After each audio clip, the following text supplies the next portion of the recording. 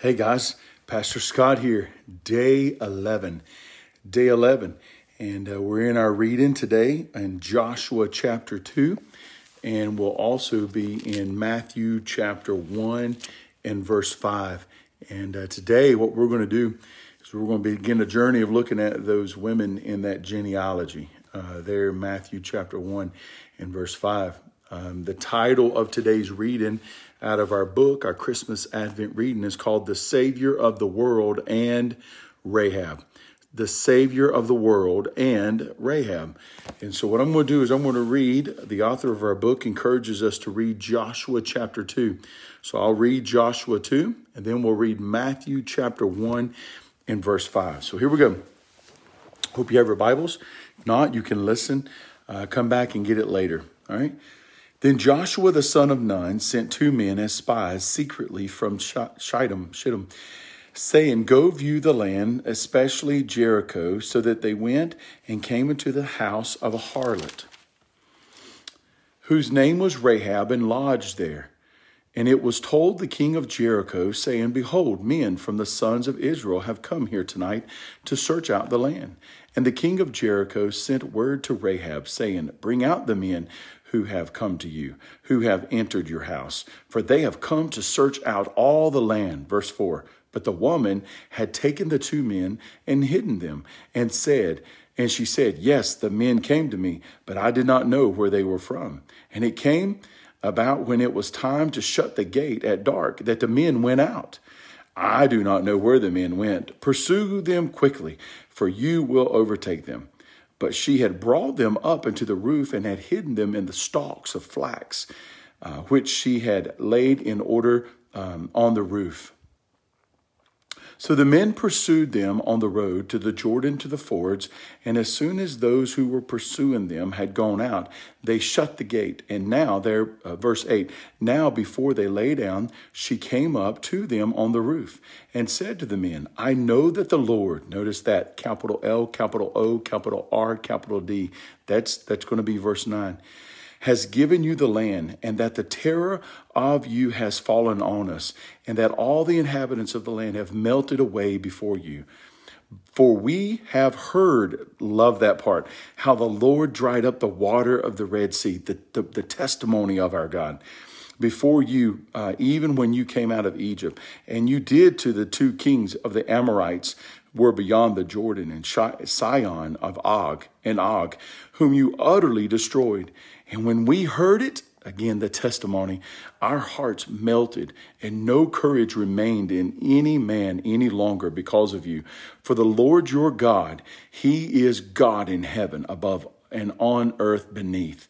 Now therefore, please," now listen to this verse 12, "Now therefore, please swear to me by the Lord, since I have dealt kindly with you, that you also will deal kindly with my father's household, and give me a pledge of truth, and spare my father and my mother and my brothers and my sisters and all who belong to them." See how detailed she was. "And deliver our lives from death." So the men said to her, "Our life for yours is if you do not tell this business of ours. And it shall come about that when the Lord gives us the land, that we will deal kindly and faithfully with you." Verse 15, here's the promise. "Then she let them down by the rope through the window, for her house was on the city wall, so that she was living on the wall. And she said to them, Go to the hill country, lest the pursuers happen upon you, and hide yourselves there for 3 days until the pursuers return. And then afterward you may go on your way." And the men said to her, "We shall be free from this oath to which you have made us swear, unless when we come into the land, you tie this cord of scarlet thread," you ought to underline that in your Bible, "in the window through which you let us down, and gather to yourself into the house of your father and your mother and your brothers and all your father's household. And it shall come about that anyone who goes out the doors of your house into the street, his blood shall be on his head, and we shall be free. But anyone who is with you in the house, his blood shall be on our head, if a hand is laid on him. But if you tell this business of ours, then we shall be free from the oath which you have made us swear. And she, verse 21, Rahab, and she said, according to your words, so be it. So she went them away, and they departed, and she tied the scarlet cord in the window. And they departed and came to the hill country and remained there for 3 days until the pursuers returned. Now the pursuers had sought them all along the road, but had not found them. Then the two men returned and came down from the hill country and crossed over and came to Joshua, the son of Nun. And they related to him all that had happened to them. And they said to Joshua, surely the Lord, Yahweh, surely the Lord has given all the land into our hands, and all the inhabitants of the land, moreover, have melted away before us. So that's Joshua chapter 2. That's one of our readings. And then also Matthew chapter 1. Now remember, that's the genealogy that's found there. It's of Joseph's genealogy. And it says, and Salmon, the father of Boaz, which was by Rahab. That's Matthew chapter 1 and verse 5. So the title of this is Don't Forget the Land. For the people of Israel, the most tangible part of God's covenant with them was that he would give them the promised land. It's really cool for us to look back on how all of this played out, because we usually don't think much of the land. After all, we don't live in Israel, and most of us don't ever plan to. But for the Jewish people, this meant everything to them. In reality, if we don't keep the promise of the land in mind, we will miss out on a lot of what the Old Testament is about. Today, we will talk about the events that take place in the book of Joshua. So let's do a quick summary to get us up to this point in history. Remember that when God made his promise to Abraham, he told him that his people would be slaves in a land not their own for 400 years. And afterward, God would bring them back to possess their own land. This is exactly what happened. They went down as sojourners to Egypt, and then when a new Pharaoh came on the scene, he put them in slavery. Moses then rises up as their deliverer, and God brings them out with great possessions to wander the wilderness for 40 years. And during this time, God gives them victory over everyone that opposes them, which will bring us up to this part of the book of Joshua. The faith of a pagan. The first city of the promised land that they face is Jericho. This is a city surrounded by walls that seem impenetrable to the people of Israel. So Joshua sends the two men to spy out the land. This is where we first meet up with Rahab. Now, Rahab is not a godly woman. Not only is she living in a sinful environment, but she is a very sinful, she has a very sinful profession. She makes her living sinning against God's design for marriage. In other words, she is an unlikely convert. But look at what she does. She risks her neck to save these foreigners. Why would she do that? It's because she has heard all about the God of the Jews. Let's look back on God's word in Joshua chapter 2. Watch what it says between verses 18 and verse 13, or verse 8 and verse 13. Before the men lay down, she came up to them on the roof and said to the men, I know that the Lord has given you the land. See, that was that capital L, capital O, capital R, capital D. Big deal. And that the fear of you has fallen upon us, and that all the inhabitants of the land melt away before you. For we have heard how the Lord dried up the water of the Red Sea before you went and came out of Egypt, and what you did to those two kings of the Amorites. See how word travels, the testimony of our God. And as soon as we heard it, our hearts melted, and there was no spirit left in any man because of you. For the Lord your God, there it is again, He is God in the heavens above and on the earth beneath. Now then, please swear to me by the Lord that as I have dealt kindly with you, you also will deal kindly with my father's house. And then what we see, Rahab is confessing Yahweh.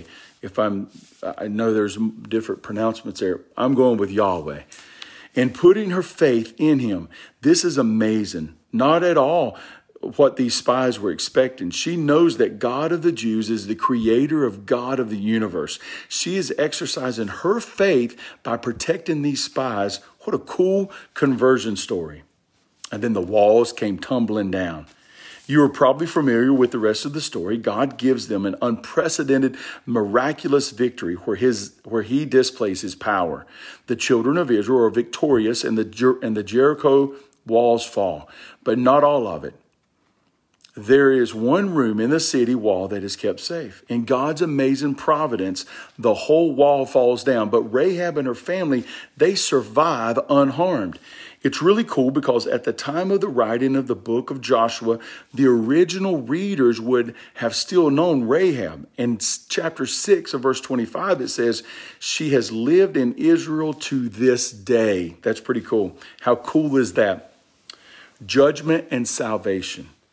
If this were the end, it would still be such an amazing story. God is finally fulfilling the promise that he gave to the Israelites. He told Abraham that his people would come back into the land, and it was happening. Not only are we seeing the expansion of the kingdom geographically, but we are seeing the expansion of the kingdom spiritually. Love that part. We are getting to see a glimpse at how God is going to bless the whole world through Abraham by including the Gentiles, most of us. And we are again seeing God's grace and justice together.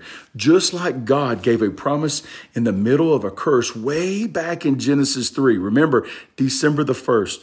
Now he is exercising justice against sinners while extending favor to his people, which now include Rahab's family. That's the cool stuff. But then it gets even better. After her introduction here in Joshua, we do not see Rahab again until Matthew chapter 1 and verse 5, where she is mentioned in the line of Jesus. She's mentioned in that genealogy. How crazy is that? God redeems the sinful woman, not just to save her from the destruction of Jericho, but listen to this, y'all, but to appoint her to be a part of the plan of salvation to the whole world. So let's reflect. When we look at all the people mentioned in the line of Jesus, we should be blown away by God's grace. God's grace.